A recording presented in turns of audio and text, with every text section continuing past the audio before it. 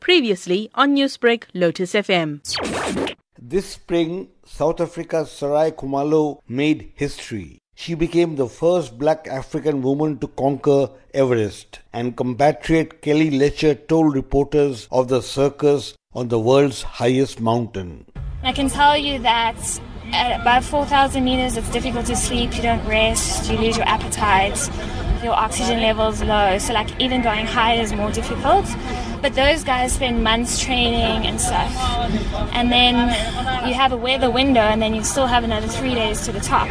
But I think it's just one of those things where there's so many people who want to do it and who train. And I think maybe there should be a limit on how many people go up each day, because you only have a limited supply of oxygen, and if you're tired, you're tired. You might make it to the top, but you still have to make it down. And Kashmir's Riza Ali spoke of the death race by climbers wearing huge downers jackets scrambling to summit Everest. Loads of people died this year, everyone knows, and it's been a carnage. And I should say it has become a death race there, because there was massive traffic jam and people are pushing themselves who are not even capable of doing it. They do it, they try to summit.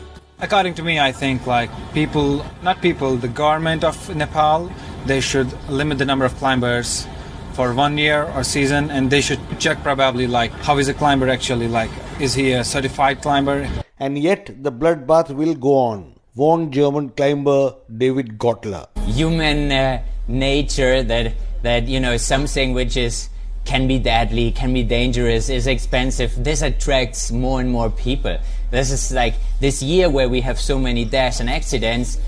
You will see this just increases the people who come next year to want to try the same. India's Ravindra Kumar has scaled the 29,000-foot Everest twice before. It is no more a place for the faint-hearted, the summiteer warned. Mental preparation has to be there, and I think major part is your mental toughness. First is tough terrain, second is thin atmosphere, third is sight of dead body and news of death. When you are on the way to summit, you see years-old dead bodies are lying on both sides of route. So obviously you get psychological shock. Next is news of death. Each death gives you some degree of discouragement that this can happen to you also.